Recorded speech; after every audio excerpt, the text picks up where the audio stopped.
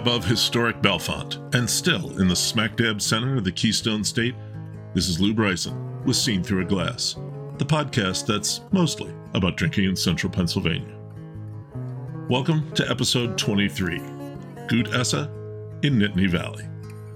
I didn't go very far this time. It's just northeast of Bellefonte into Nittany Valley. It's a beautiful area, another one of the valleys in central PA, a gift to the Appalachians, or Appalachians if you prefer. The latter's a more southern pronunciation, but either is considered correct. Or either, if you prefer, because again, both are correct.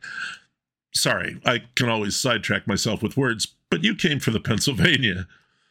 I've loved this part of the state since I was a little boy. My father was a high school earth sciences teacher, and every trip we took to central PA from our home in Lancaster County was an opportunity to learn about fossils, coal formation, and the folded ridges and valleys that make this area a classic geology textbook discussion. I don't remember when I first saw a topographical map of the area, but it still thrills me to see the convoluted ridges and narrow gaps from above. No exaggeration, I said it thrills me, and it honestly does. I have Google Maps set to the terrain setting on my phone just for the sheer pleasure. Try it. You'll have a new appreciation for what you're driving through. My father and my uncle hunted deer on the Cumberland-Perry County line, on the ridges north of Newville, PA. My dad was always proud of one deer that he had shot from Cumberland County across the line into Perry County. Looking at that topographical map, he had reason to be proud. That's a damn steep ridge to climb. Think about these ridges. None of them are very high in absolute terms, but they represented a steep and all but impenetrable barrier to travel in the days of horse-drawn transport. Even the rivers were forced to wind between them, often with very little space on either side, and with barely navigable rapids over stubborn ridges of rock. Today, it's much easier. Even where we have to climb over the ridges, like where Route 322 crests over Long Mountain, all it costs us is a few digits off our gas mileage. And living here means that I can enjoy the vista of seemingly never-ending ridges, blanketed in trees that stretch away into the hazy distance. I love the way you can watch the flake-blurred front of a snowstorm gliding down the valley toward you from miles away, or look through a gap at the lightning-legged march of a thunderstorm along an adjacent valley. And each of the valleys has its own personality, its own feel. I'm going to take you out through Nittany Valley to visit a butcher, a brew pub, and a country inn that's been open for almost 200 years, and we'll talk to an Amish cheesemaker who sells cheese to high-end restaurants in D.C. and Philly. We're going to get to all of that, but first, here's what I'm drinking today. I'm drinking two drinks today, a rye and a bourbon, both from Heaven Hill, and I'll explain why as I go. The first up is the new Parker's Heritage Collection 17th edition, a cask-strength straight rye whiskey, bottled at 10 years old and 128.8 proof. The Parker's Heritage whiskeys celebrate the late Parker Beam, master distiller at Heaven Hill for decades, and a good friend of mine. The whiskeys in the series have been experimental, classic, or super-aged, and almost uniformly excellent. This one is a classic, a rare cask-strength rye from Heaven Hill. As always, a substantial part of the price of each bottle goes to ALS research, the disease that took Parker from us. Let's have a taste. Well, we'll start with a sniff. Oh my. You can smell the age in the wood right away. It's, wow, you can also smell the proof. I don't think I'm going to have any nose hairs left after this. Wow. Herbal. A little minty, big notes of furniture polish and oak from the barrel. Wow, and some candy notes as well. Quite a bit of sweetness there. I always get this thing from these older Heaven Hill whiskeys that reminds me of a fairly spicy hard candy my grandmother used to keep. Let me taste it. That's definitely 128.8. It's hot, but it's not fiery. It was fairly easy to hold on my tongue. And those notes in the aroma largely are present on the palate. There's no surprises here. It's zesty. It's lively. The 10-year-old isn't really crating it up in wood, as it were. I'm going to add a little bit of water here, just to see how that goes. A sweeter nose now. More grass rather than mint. Now the corn is coming out in the rye as well. This is a Kentucky rye mash bill. It's only 51% rye. I think I don't have the numbers here. But it is 51% rye and quite a bit of corn, and adding a little bit of water brings that corn out. Wow, there's a lot going on there. The finish lingers, really gives you those fresh rye notes in the finish, especially for a 10-year-old. Really good whiskey. Thing is, it's also a very limited release, which doesn't appear to be available in the PA state stores at all, even as a lottery item. And the suggested retail is $185. Honestly, listening to this is likely as close as you'll get. I got a sample, and the next one is a sample. I get a lot of whiskey samples. But that's why I'm tasting this second whiskey, the bourbon. It's something you should actually be able to find. This is the last 2023 release of Elijah Craig Barrel Proof, the C923 release. It's going to be available soon at a suggested retail of $75. It's bottled at an age of 13 years, 7 months, and at a proof of 133.0. Not quite hazmat whiskey, but close. Now, Parker Beam had nothing to do with the selection of this bottling, but he was very much the master distiller when it was laid down in early 2010. So this is maybe even more of a memorial to Parker than the first one was, especially because Parker always liked bourbon better. Let's have a sip. Wow. Surprisingly, at 133 proof, this nose is actually less hot than the one before. It's actually sweet and mellow. And everything you'd expect in a Heaven Hill bourbon. There's the wood notes, and like I said, this is at 13 years, so no shame in the wood. But there's also plenty of corn. No mango, which is a private joke. Parker always said he never smelled any of that stuff in his whiskey. He made it with corn and aged it in oak, and when he drank it, he tasted corn and oak. God bless him. Let's try it. Wow, for 133, that's pretty straight up drinkable. Just a huge amount of corn and oak. I hate to sound like I'm parroting Parker, but wow, he would have liked this whiskey. It is, I suspect, from the proof and the age, from the higher floors of one of the warehouses, which was always his favorite place. They were high and dry whiskeys, as he called them. And it is, wow. If you knew of Parker Beam, if you liked Heaven Hill whiskeys that Parker Beam made, this is the most Parker Beam bourbon I've tasted in a while. This is exactly the kind of thing he liked. I like it too. I am going to enjoy drinking this bottle with friends, because that always makes whiskey better. 2 big barrel-proof whiskeys. Whew! This puts me in the mood for a more relaxing drink. And on a day like this, clear, crisp, and comfortable, my mind turns to the back deck at the Hublersburg Inn for a carefully selected draft beer or a brilliantly individual cocktail under the sky and the huge maple tree out back. At least, I think it's a maple tree. The inn is probably the worst kept secret in Nittany Valley. You wouldn't think a place this far out in the valley, in a little village of about 20 houses surrounded by farms and woods, would be this well known. But the Hublersburg Inn has been at this since 1827. Plenty of time for a reputation to build. They do a very good business, in the valley and from State College in Bellefonte. It's actually been an inn or rooming house for almost that whole time, too, except for a few years in the 1920s. The inn was built to service the traffic between Bollesburg and Hecla Furnace, an iron and limestone furnace near where the Nittany Country Club is today, the site of Hecla Park. The inn, formerly called the Hublersburg Hotel, was in the Hubler family for quite a while, but now it's owned and run by Andy Height, former manager at the Gamble Mill in Bellefonte, and she's put a lot into the place. There are 3 legs to the appeal of the Hublersburg Inn. There's a very popular live music series in the summer, and Kathy and I have been several times.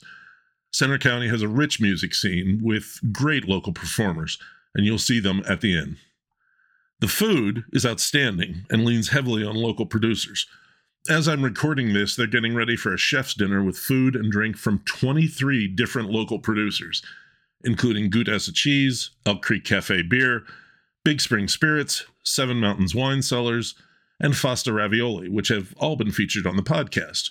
The chef's dinners are legendary. And of course, there's the drink. The first time I stopped in, a few years ago, I was very impressed by the varied tap list, and then even more impressed by the quick but intense interview bartender Betty Toth did to find what beer I was going to want right then. She knew her taps, and she zeroed in on 2 beers I'd probably like, and she was right. I was even more impressed the next time we were in. It was a music night, and they were slammed. I had to wait almost 15 minutes to get a drink, but when it was my turn, the bartender's attention was palpably focused on me. She made suggestions, got my drink, made sure I was good with it, and moved on efficiently. And the drink, a gin cocktail made especially for that evening with lemon and fresh blackberries, was delicious. I've never been to the Hublersburg Inn without enjoying myself. In fact, I like this place so much that I'm planning to sit down with Andy and her bar manager for an interview in the future. Stay tuned for that. A cocktail episode is coming. I did mention that they were serving Goot Essa cheese at the chef's dinner, and that it's been featured on the podcast. That's a little bit of a misstatement. Goot Essa hasn't been featured yet, but the time has come. I have an interview for you with John Esch, the proprietor of Goot Essa. Goot Essa is Pennsylvania Dutch for good eating or good eats, and all that entails.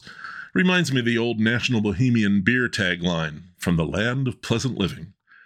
Because while Goot Essa is a cheese-making business, they also have apple butter, jellies, fudge, crackers, and meats, including a country ham called Appalachian Schinken that's quite good. John Esch is Amish, and this is an Amish business. I don't have a lot of pictures of it for that reason. I grew up in Amish country, and I'm respectful of their wishes for no photographs. But I have to say, Goot Essa has one of the best business websites I've seen in quite a while, and definitely one of the best of all the businesses I've covered on Seen Through a Glass. Not only do they have online ordering with descriptions of each item, they have the sources for the milks that go in the cheeses, the favorite cheeses of each person who works at the business, and even food and beer pairing suggestions for each type of the cheese. Whoever did the pairings knows their beer, too. It was a gorgeous day in Nittany Valley when I drove up the long lane to John Esch's farm. Golden sunlight pouring down onto the forested ridge to the south and a crisp breeze blowing in my car window. As usual, when I walked in the door, young Amish women were busy in the cheese-making room, cleaning equipment that looked pristinely clean already. John greeted me and shook my hand, and we went up to a quiet storeroom to do the interview. He says this was his first interview, but as you'll hear, he was very measured and thoughtful. You'll enjoy this. Hey, I'm here with John Esch of Goot Essa. How are you doing today? I'm doing well, thank you, Lou. And you? I'm pretty good. I mean, it's a gorgeous day. It sure is. Beautiful. So you make cheese, among other. I mean, mostly you're making cheese. How long have you been making cheese? We started making cheese in 2001. So we've been doing it for about 22 years. So we're just getting started compared to what the Europeans have been doing it for centuries, and we're just getting into it, but we're having a great time. That's good. That's good. You're here in Nittany Valley. Have you always lived here? Did you move here? I was born in Lancaster County, Pennsylvania. Moved when I moved with my parents when I was 10. So yes, we love the mountain country here in Happy Valley. Cheese. How did you come to make cheese? How did we come to make cheese? Well, the dairy nutritionist that we were working with for quite a long period of time, he would help us with our cows and determine what we need to be feeding our cows and how to get that balance so that everything is balanced well. he kept asking, what are you going to do to keep your family on the farm? How are you going to do it, John? I work with herds that milk thousands of cows, and I realize you want to stay with maybe 75 or 80 cows, which is a very small herd, but how will you do that economically? So he challenged us to think outside of the box and think, what else could we be doing with our product? We knew we had a good product, milk, fresh and a very wholesome, high quality milk. So we thought about it for a while. We said, let's get into cheese making. And that's where we started the cheese making process. We partnered with a cheesemaker, an Amish cheesemaker in Lancaster County, who had learned how to make cheese from his father. Okay. And we started with that, and he taught us how to make cheese. And we started with the cheddar and a wash curd cow, some flavored cheddars. And as the market grew for us, we got into some restaurants, and the restaurants kept saying, we really need European-style cheeses. And that's why we built a cave here on the farm and focused on the European-style cheeses with a natural rind. The restaurant chefs were saying they really would like to buy that type of cheese locally rather than have it imported from across the pond. Okay. Is there you said you learned from an Amish cheese. Is there an Amish tradition of cheese making? Not very robust. Okay. I think my ancestors probably did, but did not necessarily make a business out of it. So this is kind of a first generation business for us. Okay. You have a great website, and one of the things I wanted to mention was that you talk about where your milk comes from, and I mean, you're getting all the cow's milk from your farm, or? Yes. Okay. All of the cow's milk comes from our farm. We have 75 cows that my wife and I and our children milk and take care of. And then the sheep's milk comes from my daughter, her husband, and their son. They have a farm about 20 miles from here, and they supply the sheep's milk. And then the goat's milk comes from a farm out towards Tyrone, about 40 miles from here. Another young Amish family who have and take care of the goats for us. Okay. So you are using all three of those, obviously, yeah. Three species. Again, the chefs at these restaurants really wanted. They said, we want sheep's milk, we want goat's milk cheese, and we want cow's milk cheese.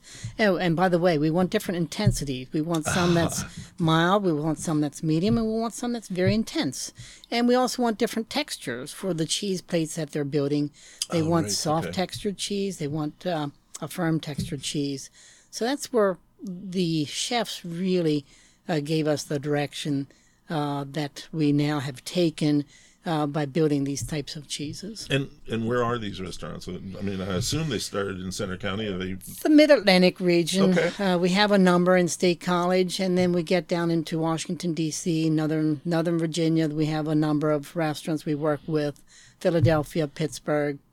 The pandemic was quite a challenge, as we know, with the restaurants. We went from working with 75 restaurants, and overnight dried up to about 5. Wow. And we're now back up to about 32 restaurants at this point. Okay. And they are expressing quite a bit of interest right now. There seems to be, it's a movement towards people are eating out more again, and we are seeing an uptick in the restaurant business currently. I remember I did see your cheese at Center Wedge in Carlisle, cheese shop, that I visited when I did the Carlisle episode. And that was, it almost felt like a touch of home at that point. It was nice to see you there. Also on the website, and talking again about the farmers, you mentioned that buying direct from those farmers gets them a higher price for their milk. How does that work? Well, the way that works is we've cut out some of the middleman. In other words, we bring it directly here, we make the cheese with it, and then we work directly with our restaurants, our wineries that we work with. So we've cut out the middleman. We've also, we're producing a specialty product, so specialty products in general command a bit more of a premium, and we pass that premium on to the farmer. Oh, okay, great. And again, that kind of segues into the next question. Your cheeses are very good. People have mentioned, and even I see it, they're not I mean, they're not a commodity cheese. They're not cheap. Can you tell people about the value in the Goot Essa cheeses? Yes. Basically, the value really comes from, well, you start with a good, fresh, high-quality product, but we do small batches here. Everything is made in small batches, made by hand, and after the cheese is made, it takes about 6 hours to make a batch of cheese. We then put it in the brine tank. We leave it in the brine tank overnight.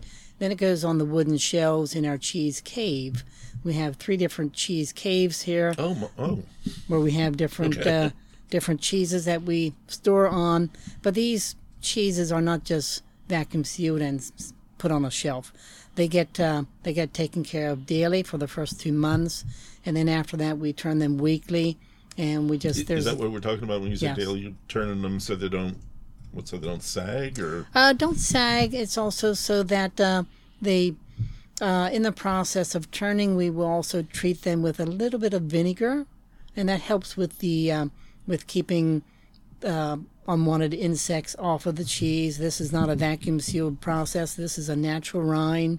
So this is the old world, the European style. So it's the process of it's inside the cave. Everything is clean. It's a concrete structure and all that. But we all know that little insects have a way of finding their way where food is, and that is a challenge that we have ongoing with the cheese cave. It's a little insect called a cheese mite. Really? And that's spelled M-I-T-E. Uh-huh. It's a very tiny insect.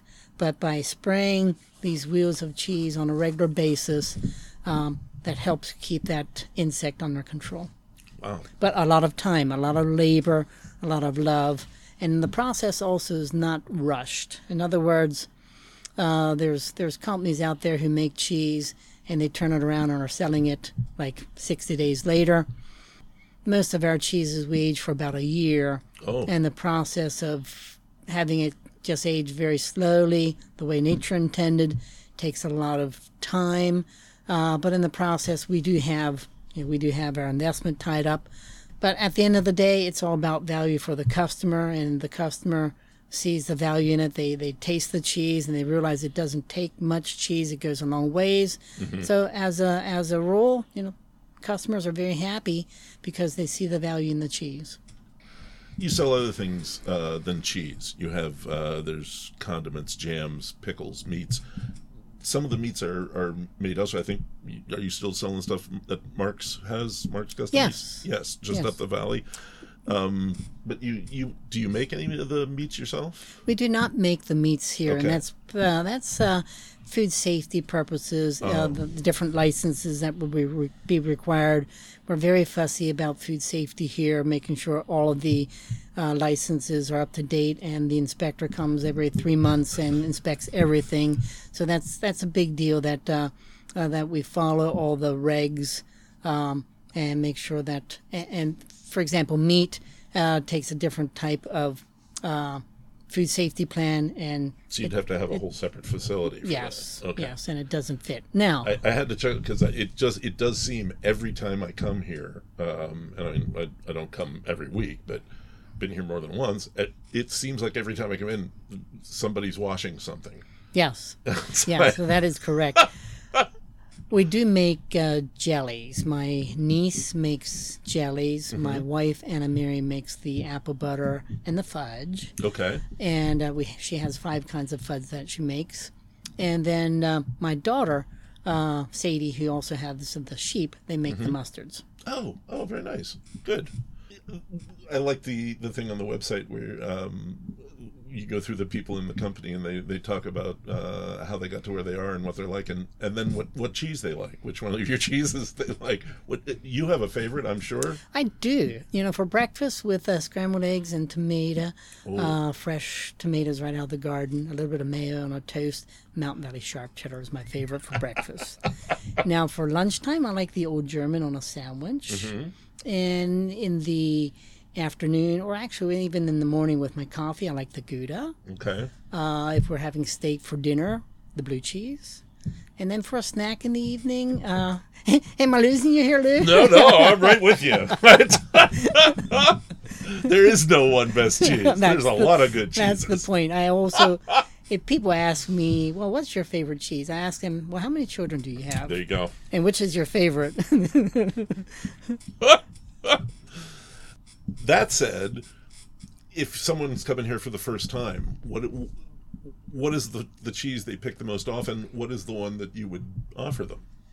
That depends. If they're coming here to shop for a Christmas gift, and we do gift assortments here. We have a number of different gift assortments, a wide range of varieties and price ranges. You have a monthly club too, don't you? We do have a monthly cheese subscription. Yeah. So it depends on, if the people come here and they're looking for a gift for a family member, we'll steer them in one direction. If they're looking, if they're hosting a party or having friends over and they really want something a bit special, that gives us some direction there. I may go with, if they're here, let's try the cheeses and we'll see what you think. Smart. They may want the Gouda, they may want the blue cheese.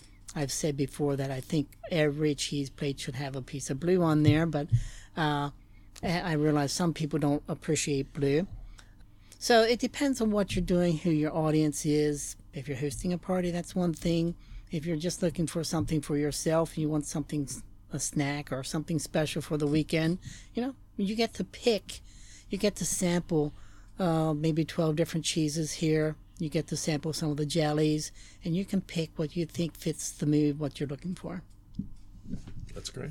How can people get good? I mean, they can come here to the farm. You're open Monday through Friday? Monday through Saturday. Oh, okay. We are closed on Sunday, but Monday through Saturday we are open from 8 to 4. Okay. And they can also order through the website? They can, yes. There's a website. There's also a phone number. The website certainly has a lot of different options on there. If it's a business gift, someone likes to do maybe 10 or 20 gift assortments, and they can give us a call, and we can walk through the process there. Anyone can give us a call for that matter and place the order on the phone as well if they don't want to do the website. Okay, great. That's all I've got. Thank you very much. Oh, you're welcome. This was fun, dude. That was fun. Yeah, it went really well. Thank you.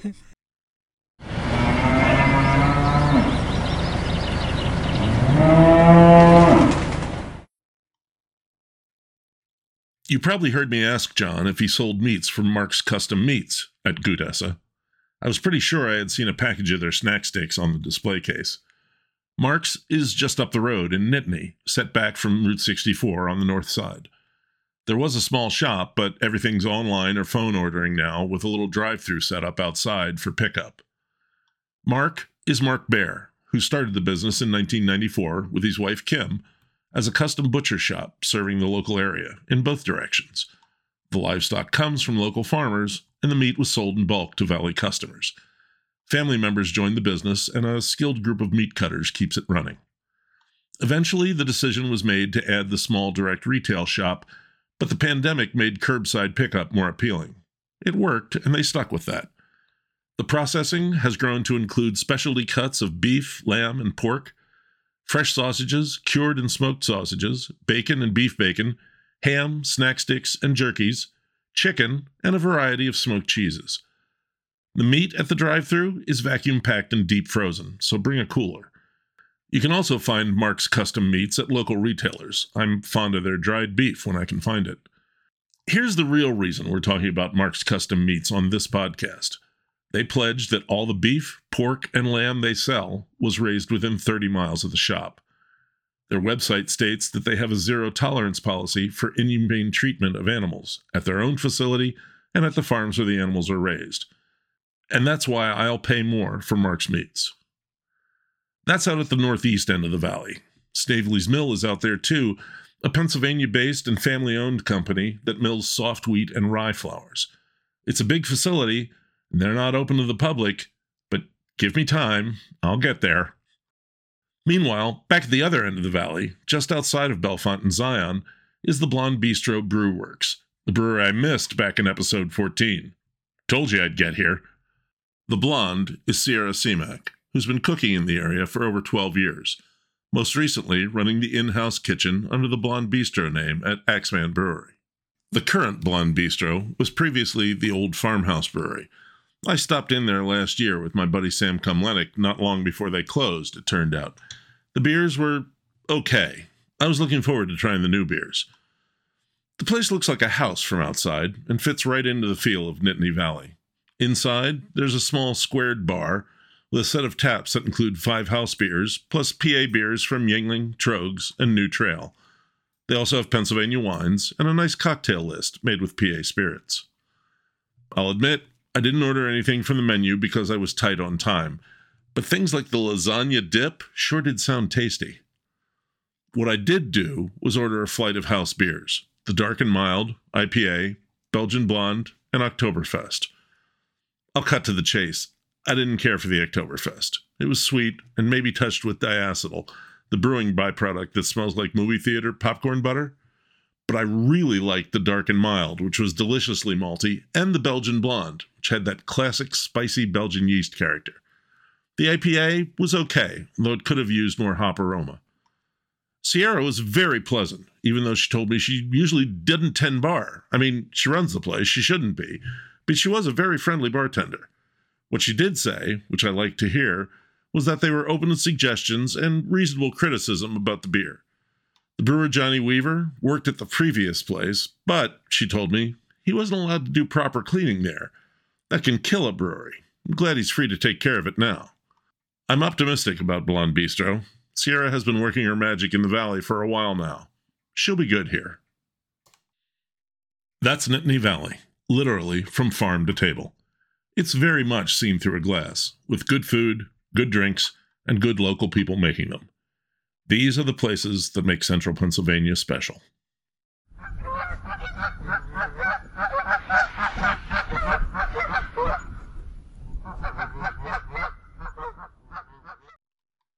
And now a very Central Pennsylvania reminder that I'll admit I'm pretty excited about seeing for the first time. September 29th is Goose Day in the Juniata Valley. This is an unusual, if not unique, celebration that goes back hundreds of years to a tenant paying rent with a goose on September 29th, Michaelmas Day on the ecclesiastical calendar, which is supposed to be an English tradition, I think. Anyway, they get goosey with it in Mifflin County. Roast goose dinners, hell, there's goose pizza and goose poutine. You can get chili con ganso at Shy Bear Brewing. Goose egg donuts, goose poop candy, and all kinds of goose souvenirs. There's a bunch of blackberry stuff, too. Something about Lucifer landing in a blackberry bush when St. Michael cast him out of heaven. Hey, whatever, I love blackberries. This year is a first. They're putting on a Goose Day drone light show in Lewistown Recreational Park at 9:30 p.m. You know, it's a Friday night. I think I might go. You should come, too. Check out their Facebook page, Goose Day in the Juniata River Valley, for other events and more info on the drone show, and follow the website link on the page to get all the events and details. See you in Mifflin County on the 29th. Now, the day after that is the Millheim Oktoberfest. I told you about it last time, so briefly, Millheim Fireman's Field, German food and music, Elk Creek's Oktoberfest beer, pay as you go, benefits the fire company, noon to 5, be there, say hi if you see me. The following weekend, I'm going to miss the Mifflinburg Oktoberfest, but there's no reason why you should. They'll be pouring beers from Paulaner, Spaten, Hockershore, the Franziskaner Weissbier, Hofbrau Oktoberfest and Dunkel, Warsteiner Dunkel, and Hometown Rusty Rail Fest beer. Lots of food truck options, several German bands, plus stein hoisting, keg tossing, and the second annual Dachshund race. It's Friday and Saturday, October 6th and 7th, 1 to 10 and 11 to 10 respectively, at the Mifflinburg Community Park. There are quite a few ticketing options. My advice, go to the mifflinburgpa.com website and have a look. And pay the money and get the commemorative stein. They're really cool. If you can't wait all week for another Oktoberfest, X-Man has theirs on Monday, October 2nd from 5 to 10. Live music, German food, and yes, a stein holding contest, because Axeman will serve you a big boy liter mug if you want one. Tickets are $10. Get them ahead of time at the Axeman website. Man, I love this time of year. It's like the beer holidays. That's the show. Thanks to John Esch for the interview. It's hard to believe that was your first podcast. You can find pictures of most of these places on Instagram at Stag Podcast, and on Facebook at Seen Through a Glass, where you'll find pictures and links and ways to contact me. Please consider subscribing to get notice of new episodes, and if you like the show, please take a moment and drop a rating or review.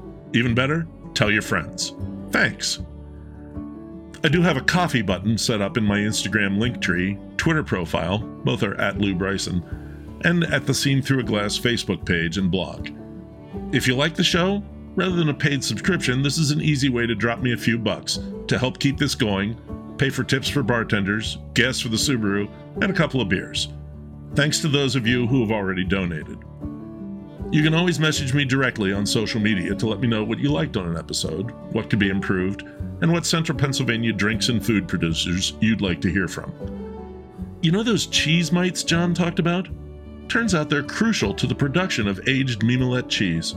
Just amazing. The next episode? Maybe the proliferation of coffee roasters in the area, and maybe a report on my first Goose Day. After that, well, we're driving to Colorado, and I think I'll have a major whiskey interview in the can when we come back. You'll like it. We'll also be going to the Hartslog Heritage Festival in Alexandria, PA, so we'll see what happens there. Until then, thanks for listening. This is Lou Bryson on Seen Through a Glass from the smack dab center of the Keystone State.